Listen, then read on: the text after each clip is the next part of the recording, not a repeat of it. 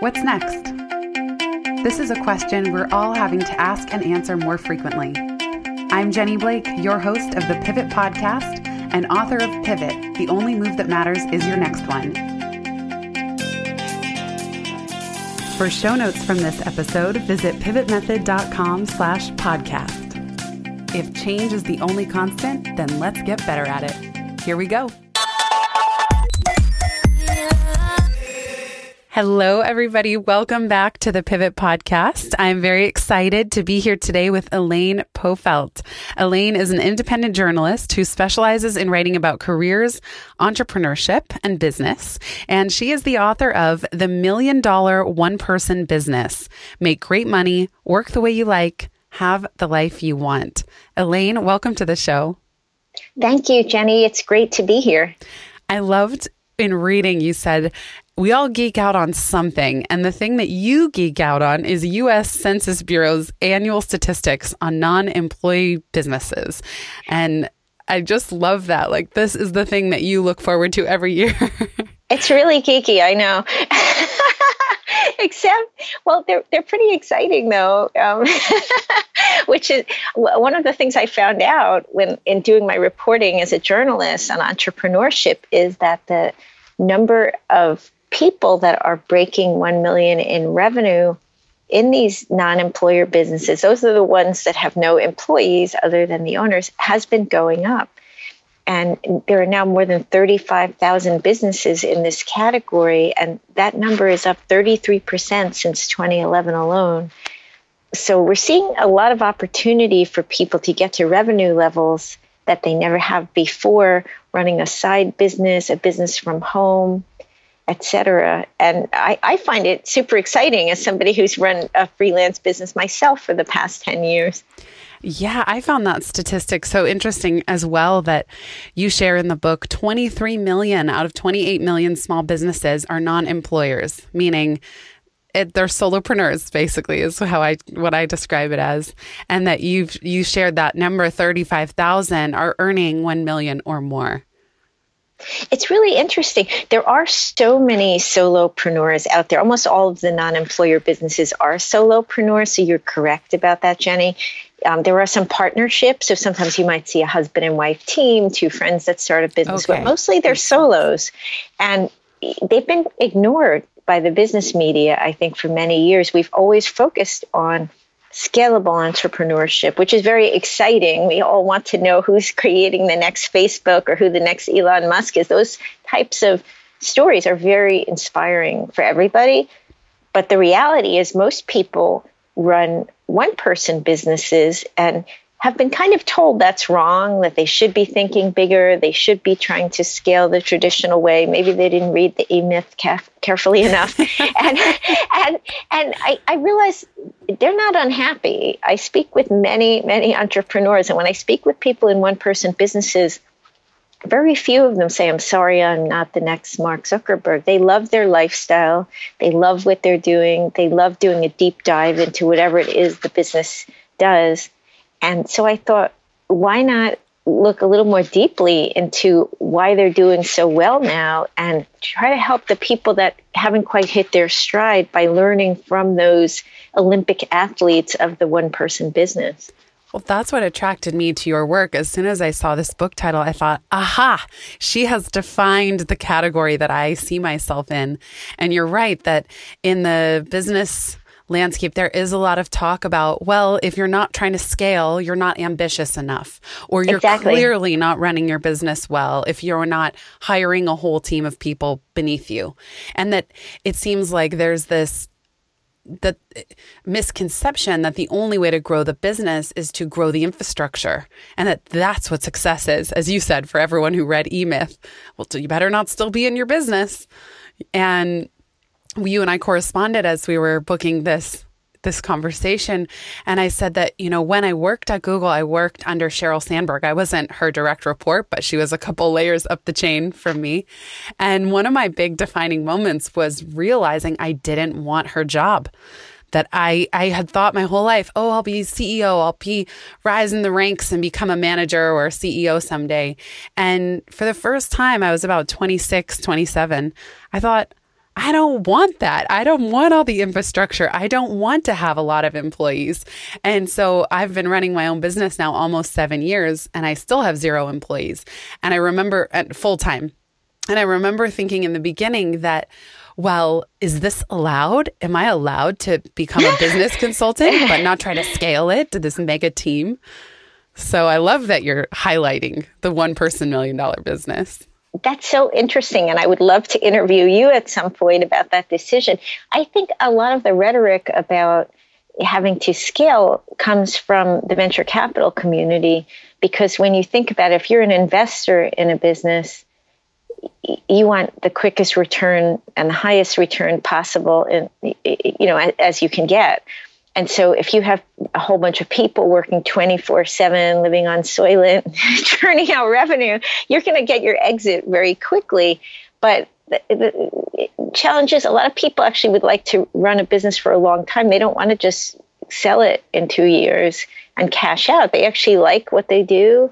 They like giving back through the business, and they don't necessarily need that type of revenue to live the life that they want. A lot of people will be fine with a mid-6-figure income, which gives you a lot of insulation against all of the hassles of freelancing, like the high cost of health insurance and the fact that you don't get workers' compensation not workers' compensation, that you don't get unemployment insurance if you lose your job, like your neighbor in a normal W-2 job would get.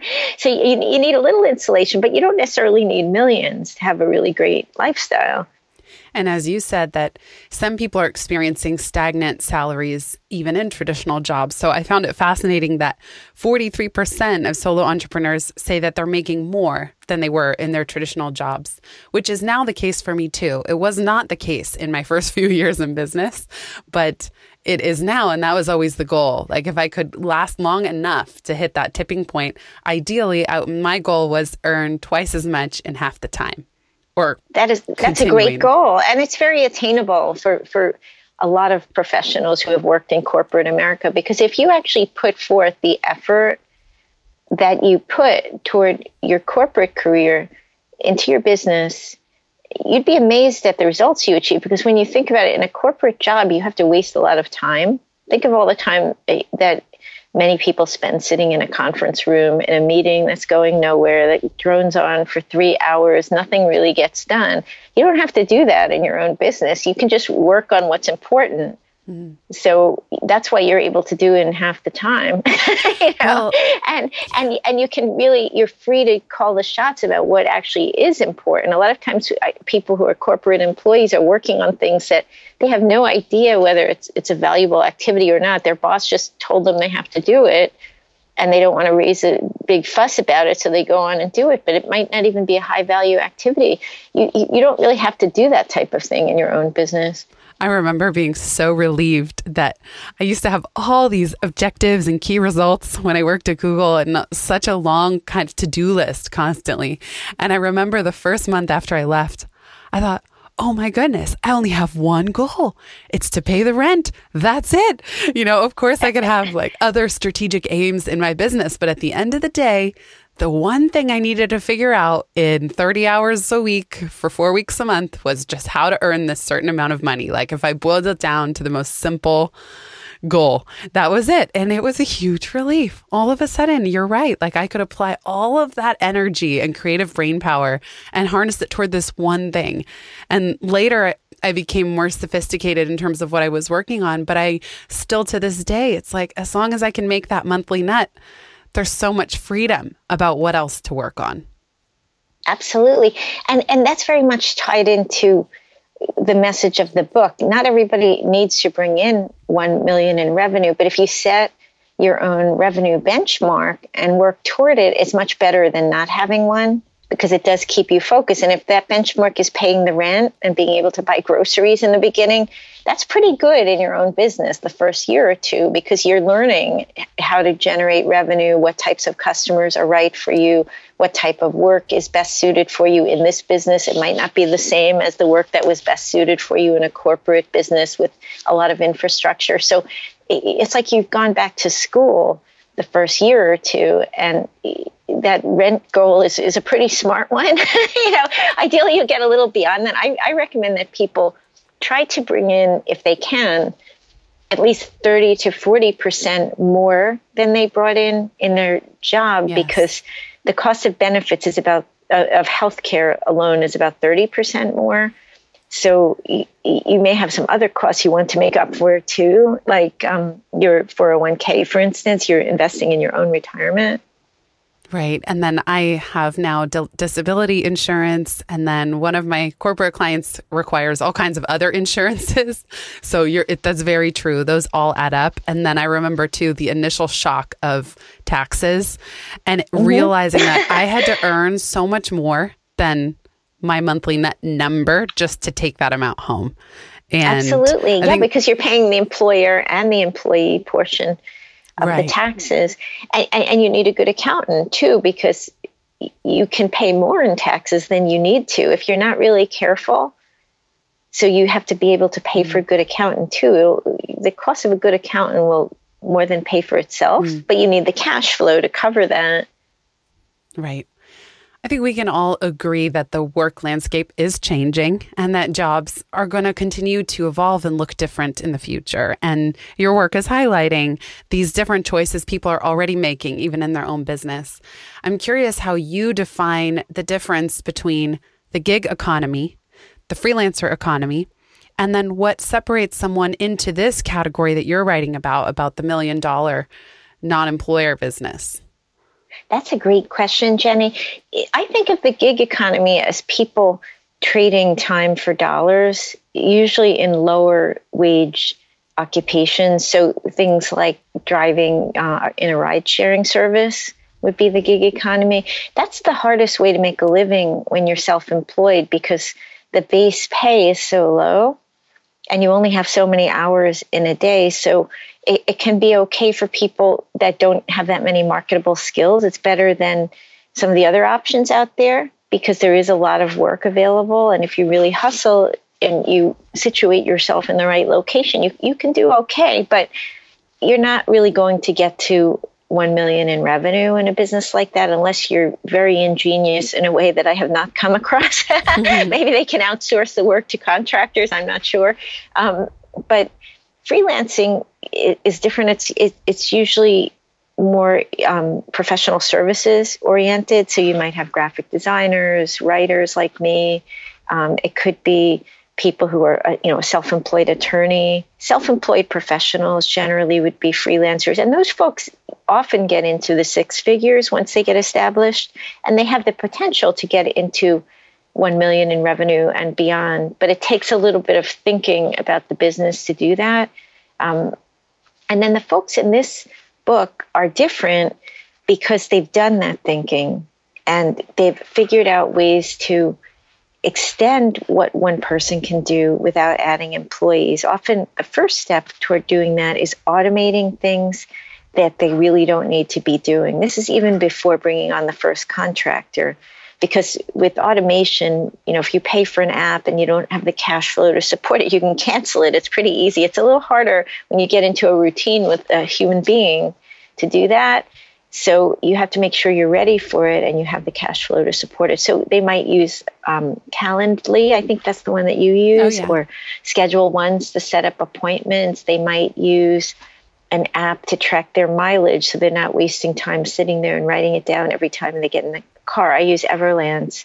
They might use specialized apps for their industry. One of the entrepreneurs in the book, Alan Walton, runs an online store called Spy Guy. It sells spy cameras, and he uses something called Shipping Easy, which is a specialized program for shipping to simplify some of the routine tasks. So they're not wasting a lot of time on things that could just be done automatically.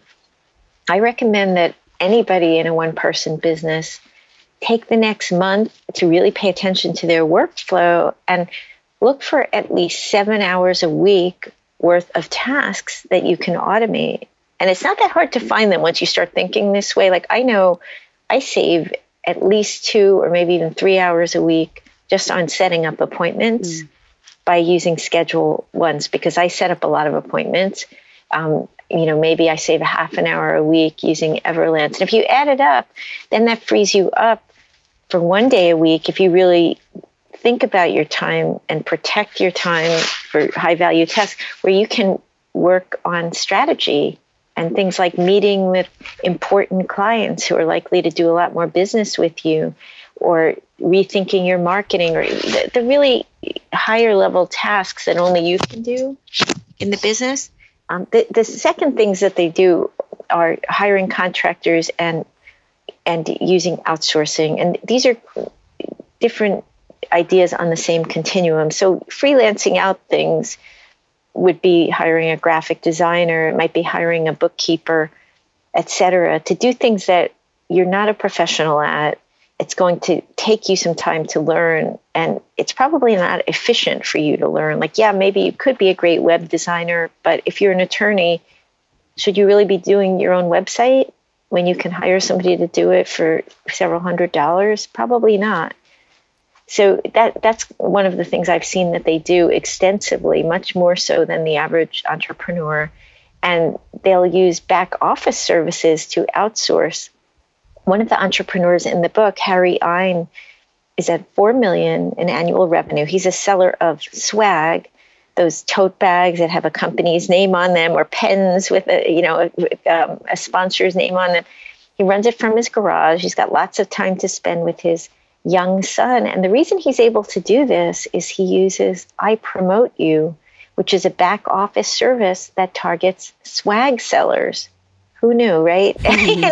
I didn't know there were that many swag sellers. There are. So he found out about them. And what he's done is, as his business has grown, he's paid for more time from I Promote You to support his business. So he's not sitting there fussing around with an invoice in QuickBooks. Someone else is. And he's there meeting with his enterprise clients who do a lot of business with him. It's that type of thing. And I would say the other commonality is they're not on a hamster wheel. They may get caught on it sometimes, but when they do, they course correct. So they'll say, I'm spending too much time doing something that could be done differently. Let me step back. Let me think about it. How can I do this better? And one example is Matt Friel, who he runs a business called Game Deal Daily, where he sells video games that he resells. Basically, they're games that have kind of gone out of style, but video gamers who love this game still want to play it and buy it. And he started out buying them at big box stores when they went on sale. And then one day he realized, I'm spending the whole day in the car driving around to these big box stores, and I'm not at my business doing anything else that I should be doing. So he wound up calling some of his competitors and saying, hey, would you guys mind telling me where you get your games? And it turned out they were distributors. So now he gets the games through these distributors instead of driving around to every single Best Buy in his area. Mm-hmm. and has a really efficient, nice business where he has time to do fun things with his friends and family, and he has freed himself. But that's the difference. I think there are a lot of entrepreneurs who will go for years on end driving around in the car for 12 hours because they won't give themselves a break enough to say, wait a minute, what's wrong with this picture and how can I fix it? And go right ahead. No, I'm sorry, I love that, what you're saying about that they might get on the hamster wheel for a little bit, but they don't stay there. They zoom out and they say, okay, what's going on here? And how can I remove myself from this element or streamline this somehow?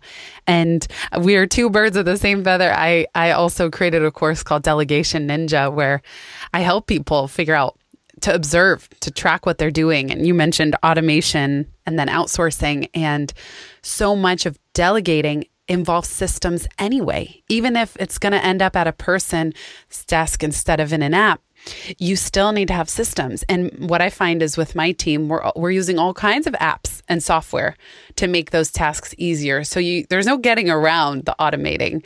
And we're lucky. I mean, I was marveling just today. I had to kind of last minute change of schedule where I wasn't going to be at my laptop. And I can run practically my entire business from my phone now.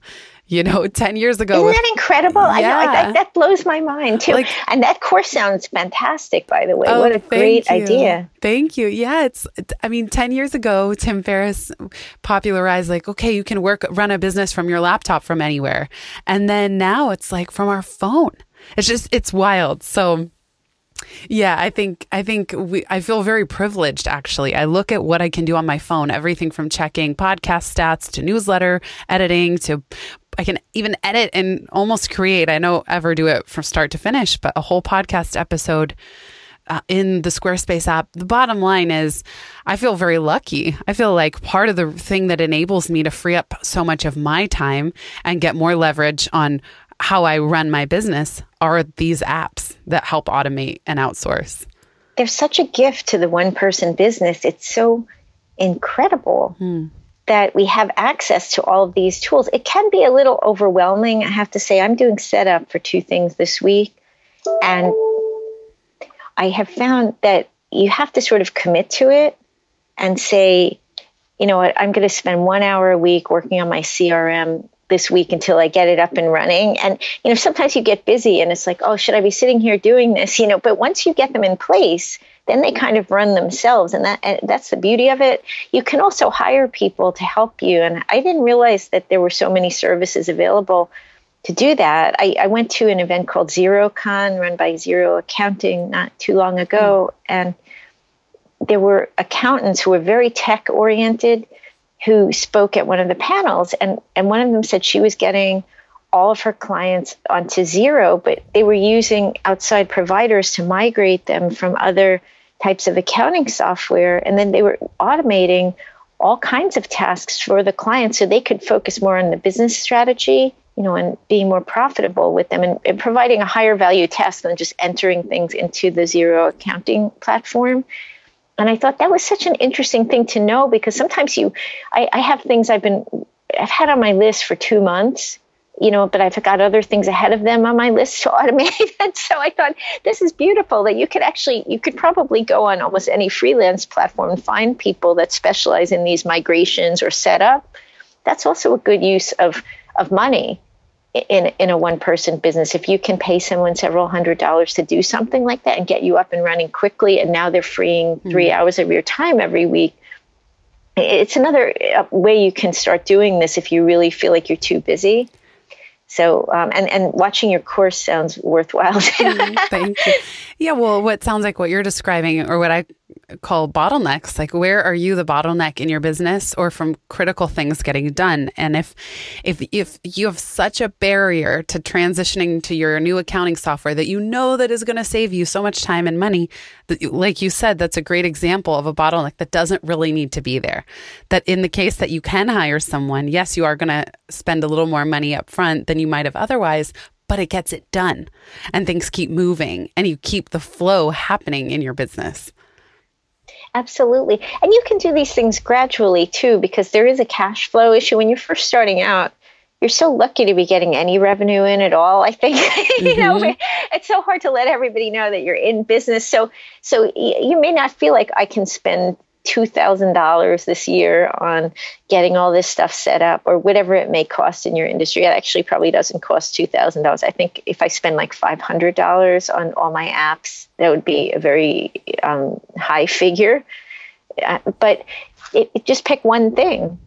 Pick one thing to do until you get the cash flowing. And then as you have a little more money to reinvest in the business, pick another thing.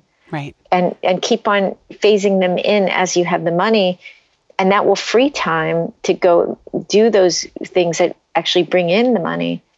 That's how I recommend starting with any delegation as well, which is pick a small experiment. I think sometimes hearing a conversation like this one, it might be intimidating that someone has to go from no help at all to delegating and automating everything overnight and spend all this money and spend all this time. But really pick one thing that's the most blocked, or you're the most stuck on, or that you like the least or are the least equipped to handle. Pick that one thing and start delegating that. And then let momentum build. It can grow organically, just like you're saying. But I love that approach of just taking one thing, tackling it and keep moving. I want to share some other stats. You have such great figures in your book that are hopefully encouraging for solopreneurs or side hustlers who are aspiring to have their own $1 million one-person business. One of them is that over 260,000 people earn between $500,000 and $1 million in revenue a year. 585,000 people are earning between $250,000 and $500,000, and almost 2 million people are earning six figures, so between $100,000 and $250,000. Now, I love hearing things like this because not everyone, it's, as you said, it's about 35,000 in the $1 million category of non-employer businesses. But on the other side, you share a statistic that for many people in their first year, so only 38% of entrepreneurs rely solely on the income from their startup in year one. So many are relying on another job as their primary income. And then it's really within the first 2 to 5 years, you say 44% still rely on another job. I want to highlight that as well, because I get a lot of coaching clients who feel bad almost if they need to have another job or do some stream of income that isn't related to the main thing. But I've seen so many clients pivot successfully by quitting a full-time job and proposing themselves as a contractor for that role. And I would love to hear from you. What do you see people doing to bolster or incubate their one-person business? And what have you seen work to help make that transition? Well, what you just described, Jenny, is very common, where people leave their primary company and do propose themselves as contractors, because a lot of times they're leaving on good terms and they don't have to do much selling to win over the employer. That now they're saving the employer the cost of benefits. So this is a great situation, and it gives them a stable base of income so that they can then invest a little bit in marketing themselves and going out there and bringing on new clients. I think the side gig is really important in terms of getting people started. In the ideal world, you'd have saved 6 months of living expenses and 6 months of business expenses, et cetera. But if you look at the stats from the Fed, I think it's close to half of all Americans are not able to come up with $400 in case of an emergency, yet millions of businesses are being started. So if you can't really save a lot of money to start it, then you need cash coming in from some other way, which is probably your job, a spouse's job, a partner's job, some other source of income. I don't think people should feel bad about it. That's a little bit part of the whole Silicon Valley dive in with 2 feet mentality. And it's true. It's good to be gung-ho. It's good to be obsessed with your business. But sometimes life doesn't allow it. You might have kids to support. You might have a mortgage. You might have a health issue where you need to be able to cover good health insurance. You might have some financial demands that don't allow that.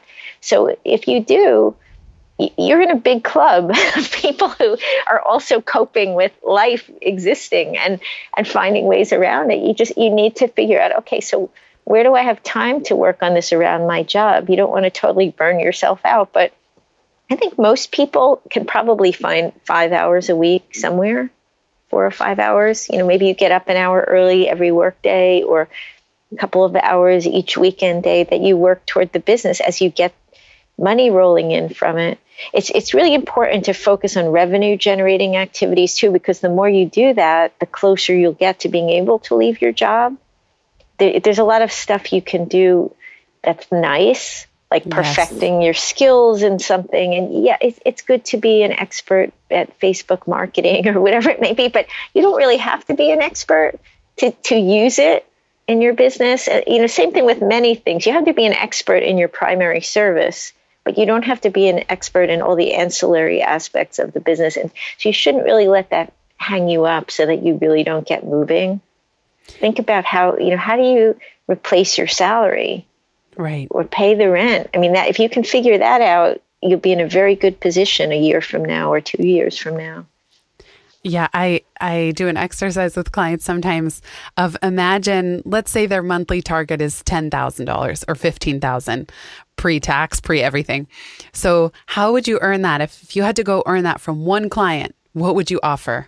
Okay, now if you could earn it from 5 clients, what would you offer? Okay, 10 clients. And just to get people thinking creatively about how do you earn that monthly, and ideally on a recurring basis. So not just one time, but how can you set up clients or services or products on retainer? Or, you describe a lot of people in the book. I'm in the consulting category, but who sell products, information products or physical products, but they're not involved with every step of the production. Informational products are a great sideline for people in professional services firms because it's so easy to get caught up in the whole trading time for dollars mentality. And even if you're charging $300 an hour or more, you only have so many hours. So it still becomes very hard to scale the business that way. You need to think a little bit beyond that. So it could be that you have events. I've seen people such as attorneys and accountants do webinars about some very wonky aspect of their practice that a lot of people ask them about and need to know about. And people might pay $200 or $300 to come and hear about this new change in the law that might be incredibly boring on some level, but is really essential to what they do. So sometimes you might think, oh, it's not sexy enough. It's got to be really motivating and exciting. It might not have to be. It might just be something practical that people need to know and that you keep on repeating yourself about to each client. Because chances are, if you have clients that are paying you by the hour to get that information, there are other clients, another tier, who can't afford it, but need the information. So they might go to a webinar. If you charge $600 an hour, maybe they can't pay you $1,200 for 2 of your hours, but they could pay $300 for that webinar. I see courses are really popular now. I noticed copywriters, for instance, are often offering courses to people who can't afford to put them on retainer, but need to have someone on their staff know how to write good copy. And so they might send a junior employee who's doing their social media and website and that sort of thing to the course so that they raise the level of that person's work, but they don't have the $5,000 or $10,000 monthly expense of having somebody who's always there doing that work. I love what you highlighted about some wonky aspect of the business, because I think now there's some fatigue around how many courses or info products not just exist, but how many, there's just so much out there. So we're all sort of inundated, but I think you're right. The more wonky, the more specific, the more practical, that actually those are the ones people really need, because that's the stuff they can't find anywhere else. I agree with you. I do think there's so many people with a system that promises to make everything easy and then you'll be ultra rich, but I don't really think most of those work. I think the things that do work are practical skills that people can bring back to their business, or something that if they invest their money in going to the course actually translates to money that they earn. Yes. So if you think of it that way, it's a very small investment for someone. For instance, even if you had a conference and the quality of the networking is so good that in your heart, if someone goes there, they'll probably close at least 2 or 3 deals that might be worth over $100,000 a year to their company. And you charge $5,000 for them to come to that conference. That's a tiny investment for them. But you have to deliver the quality, and there's a lot of work involved in curating the conference where you have that quality of attendee. So if you have that type of expertise where you can, that's where you can really make great money in a professional services business. And I see people doing things like that, but it's, there's an effort to it. So you have to think about, okay, how do I best allocate my time? Maybe I spend 60% of my time serving clients who are retainer clients so that I have that recurring interview that Jenny just talked about. And then maybe I spend 40% of my time developing informational products, which takes a little bit of experimenting, and figuring out where do I really bring the most value, because there's something unique about each person.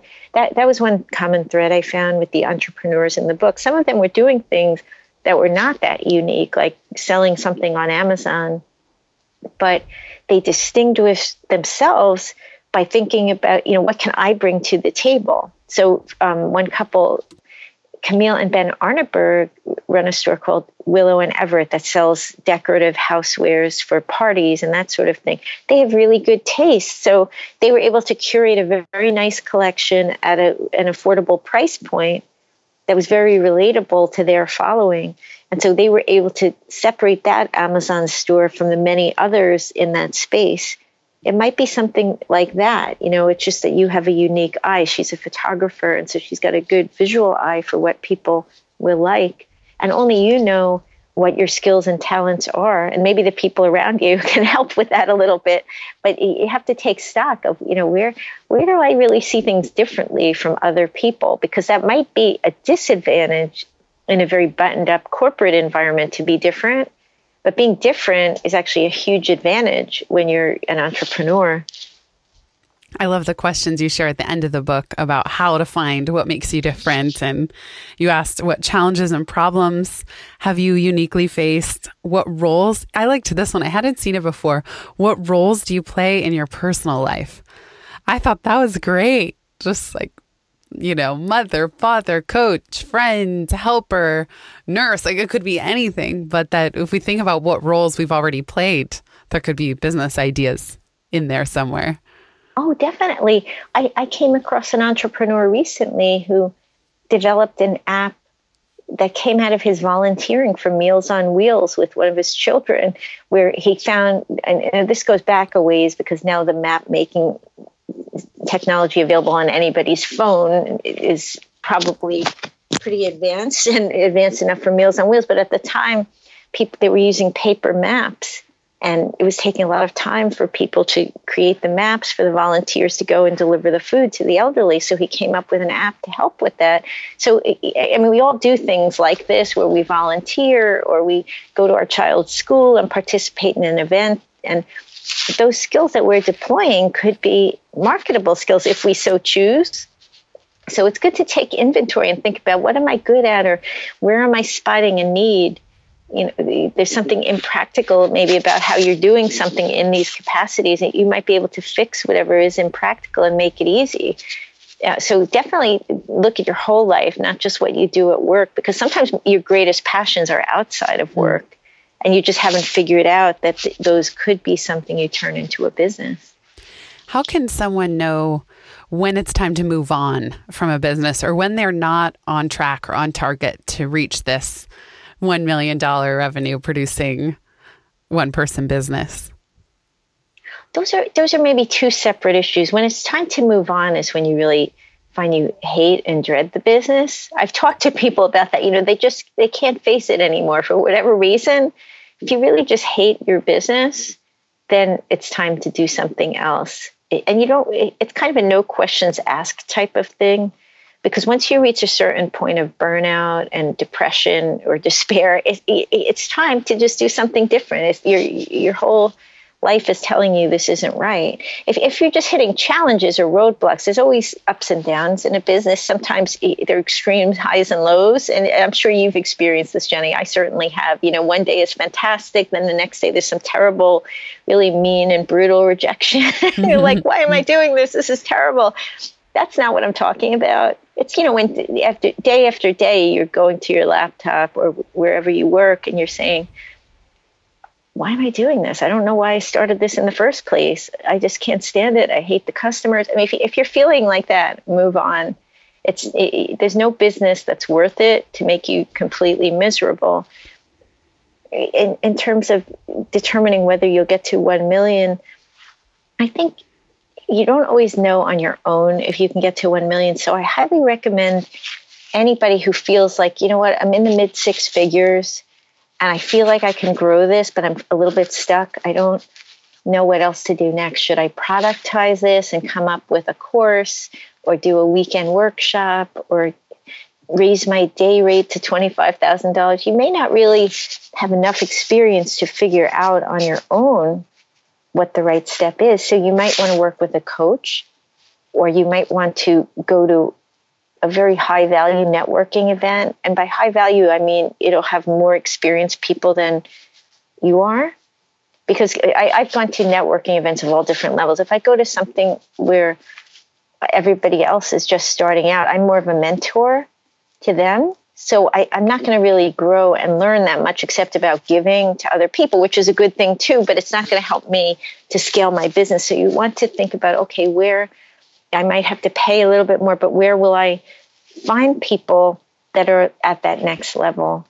And there are a few events mentioned in the book. In fact, one of the entrepreneurs, Jason Gignard, runs Mastermind Talks. It's a by application only event where he curates a group of these high revenue entrepreneurs to all be in the same room together for a couple of days and do outdoor activities and things. And that can be really helpful to really just talk with other people who've gotten a little bit further than you and see what they think, because they know where you're getting stuck. They've been stuck there themselves, and they'll keep you honest.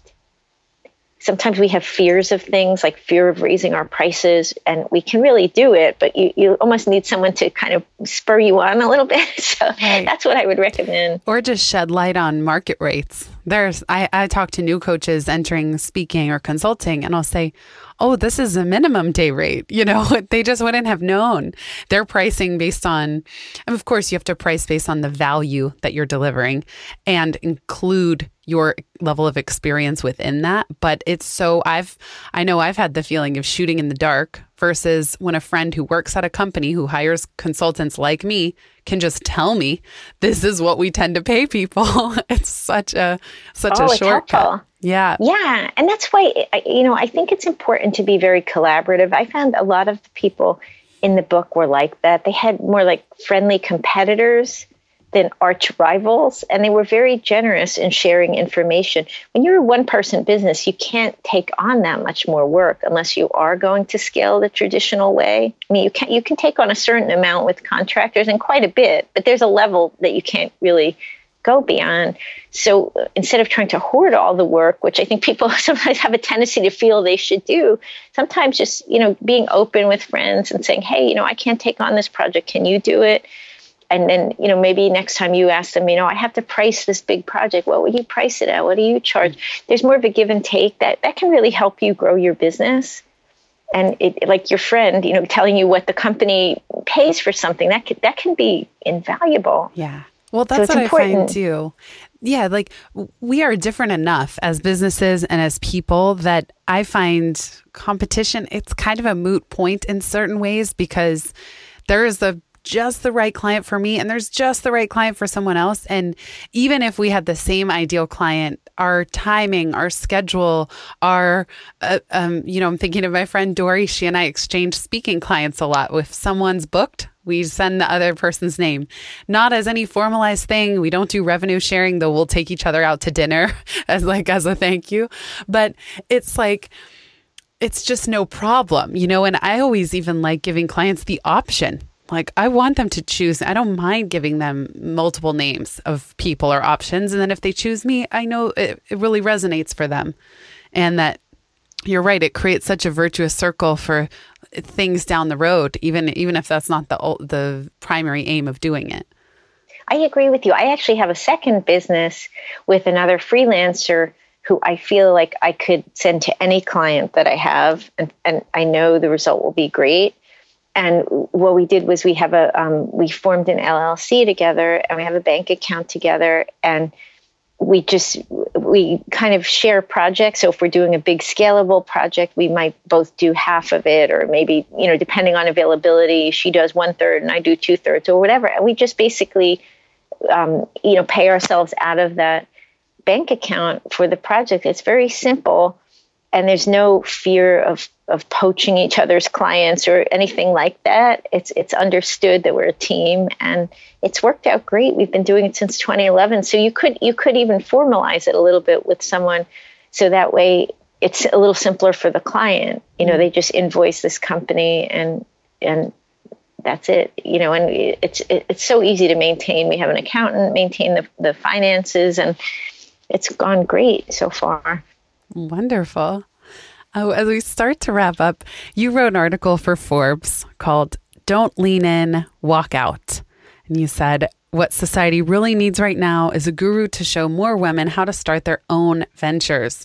Why spend so much energy trying to change institutions that are stuck in the past?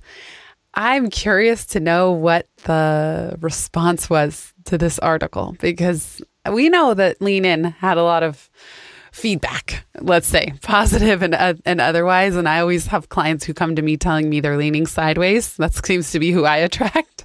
But what was the response when you said, don't lean in, walk out? What you really need is to go start your own business. I got a huge response to this article from both women and men, interestingly. And it was very positive. I think a lot of people realize that the corporate cultures of today are really stuck in the past. They change very slowly, and you only have one life. And if you wait for everything to change from within, and you're 20 now, maybe it won't change until you're 70. Is it worth it for you to sit there and fight to change everything? Sometimes it might be, because what you're fighting for is so important that you're willing to do that. But I think increasingly, the better option is leave for a different institution that is much more progressive, or start your own company. It depends on your preference as to how to work. Some people really like working in a corporate environment, so I don't want to make it sound like I think it's terrible to work for a corporate environment. I worked in corporate America for many years and I enjoyed it. But I don't see much benefit to sticking with a corporate culture that is really unfair to you, whether it's because you're a woman or for some other reason, because it wears you down. And if it's structured only so that people in a certain demographic can do the job successfully, or that it's very hard for people outside those demographics to do so, for instance, if there's an assumption that you have no kids, you can work unlimited hours, nights, weekends, and you happen to have kids, it's going to be very hard, no matter how much you lean into that, to ever get your due. No matter how hard you're working, and whether you're working at night at 11 o'clock after your kids went to bed, you're not going to get any credit for it. So why keep doing that to yourself? Are you really going to change things through your solo effort? I think earlier in my career, I thought it was possible, but when we see how bad some of these cultures are, like reading the headlines about some of the things that have gone on with sexual harassment and things like that, I think some of them are just in the dark ages. And how much are they really going to change? You might as well go somewhere that has a totally different outlook and get your due and have a fair shot. And that might be your own business. I thought it was really poignant toward the end of the article. Speaking of children, you said, you've noticed a huge difference of being out on your own for over 10 years now. You say of the type of parent you want to be to your 4 children, and then not having to apologize for having a family has freed up creative energy I didn't even know was being squandered in the past. It's interesting because it does really drain you, I think, in ways that you don't realize until you're out of it. Even in a very progressive culture, I worked at Time Inc. and I had a really generous work from home arrangement. But when you have 4 kids, what happens is, one of them gets sick and there's a domino effect, right? So, your boss is very understanding. You have to take one day off to go to the doctor, but then the next kid is sick and they're home crying with an ear infection.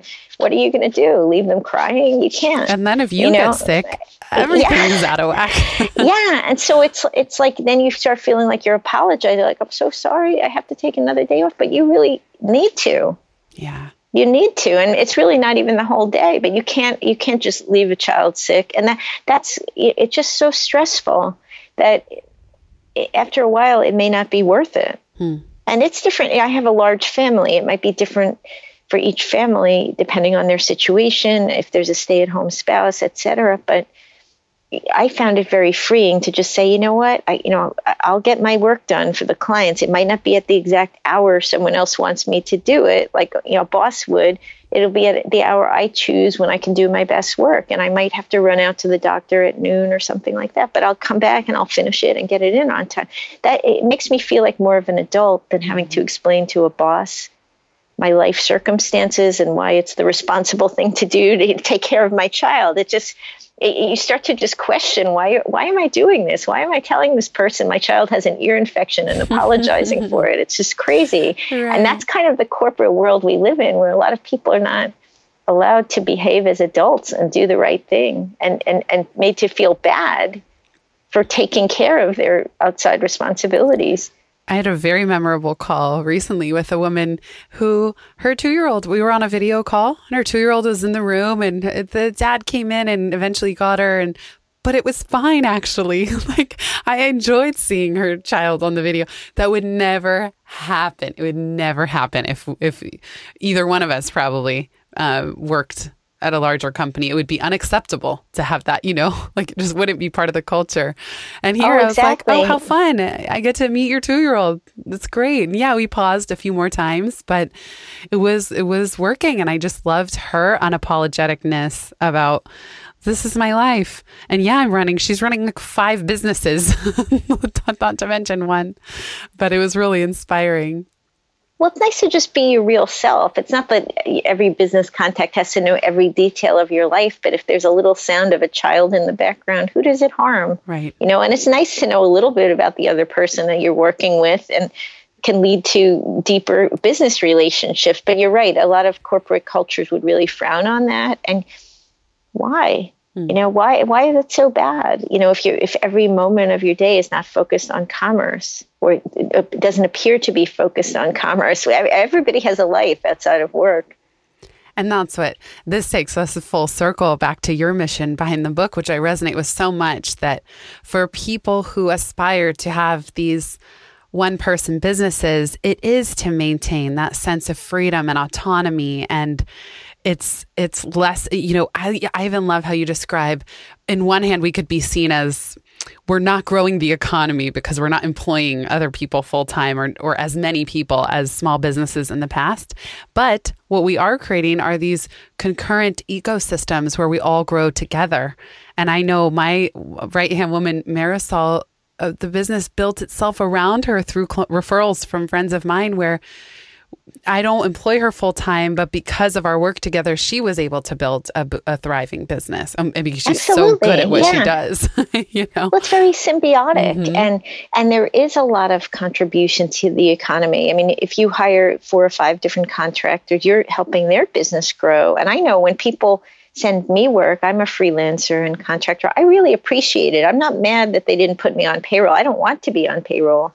I like my freedom. Yes. And I think there's lots and lots of people that are exactly like us and like Marisol, who want to grow their business, and they're so happy to have the freelance business. And I think we need both types of growth. There are people in society that love to be employees, and there should be jobs for those folks. And there should also be freelance opportunities. Both can coexist. And I don't feel you should feel guilty or bad if you're not creating jobs, because you are contributing to the economy in other ways, and you've created a job for yourself also. I love it. Elaine, this has been so wonderful. What's one piece of homework that you want to give to everybody listening, whether they have a side hustle or a solopreneurship? What should they do? I would suggest taking stock this week of how you're spending your time. Just write down every day after looking at your calendar how you spent your time, and try to find one time waster every day that could be automated. I think that will get you on your way to saving 7 hours a week of time. And then a month from now, put in your schedule a day that you spend on business strategy. It doesn't have to be all sitting at a desk. You could be meditating, you could be at yoga, you could be going for walks, but thinking about the business and how to grow it. I think that would help a lot of people to get to the next level in their business. Perfect. And where can people find you if they want to keep in touch? They can find me at my website, which is elainepofeld.com. It's ELAINE, P as in Peter, O, F as in Frank, E, L as in Larry, D as in David, T as in Tom, or at the $1,000,000onepersonbusiness.com. And that's all spelled out in words rather than numbers. Brilliant. And I'll put these in the show notes as well at pivotmethod.com/podcast. Elaine, thank you so much for this work and enlightening conversation. Oh, thank you, Jenny. This was a lot of fun. I really enjoyed it. Thank you so much.